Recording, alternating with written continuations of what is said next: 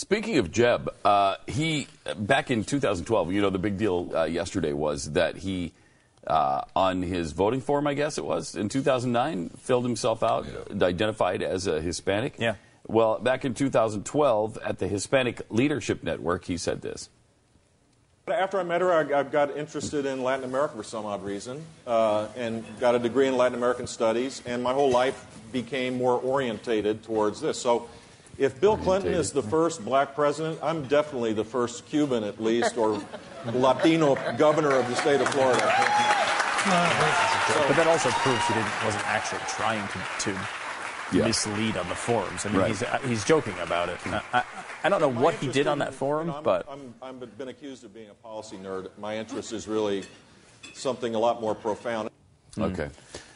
I don't think there's anything to this. However, I don't understand why this keeps happening to politicians.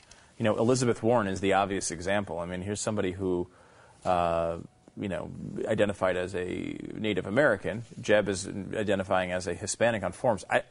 It's possible, maybe if you went through all my forums, at some point I identified it as Asian. but I don't remember it. I don't know why it would happen. I can't imagine being that poor at filling out a form. That you know, it's kind of strange. And you wonder, I just don't know what the advantage is. The advantage for Elizabeth Warren was a little bit more clear-cut. I don't know what the advantage for Jeb Bush on a voter registration form would be. There's not much to it. There's really not much to it, I don't think.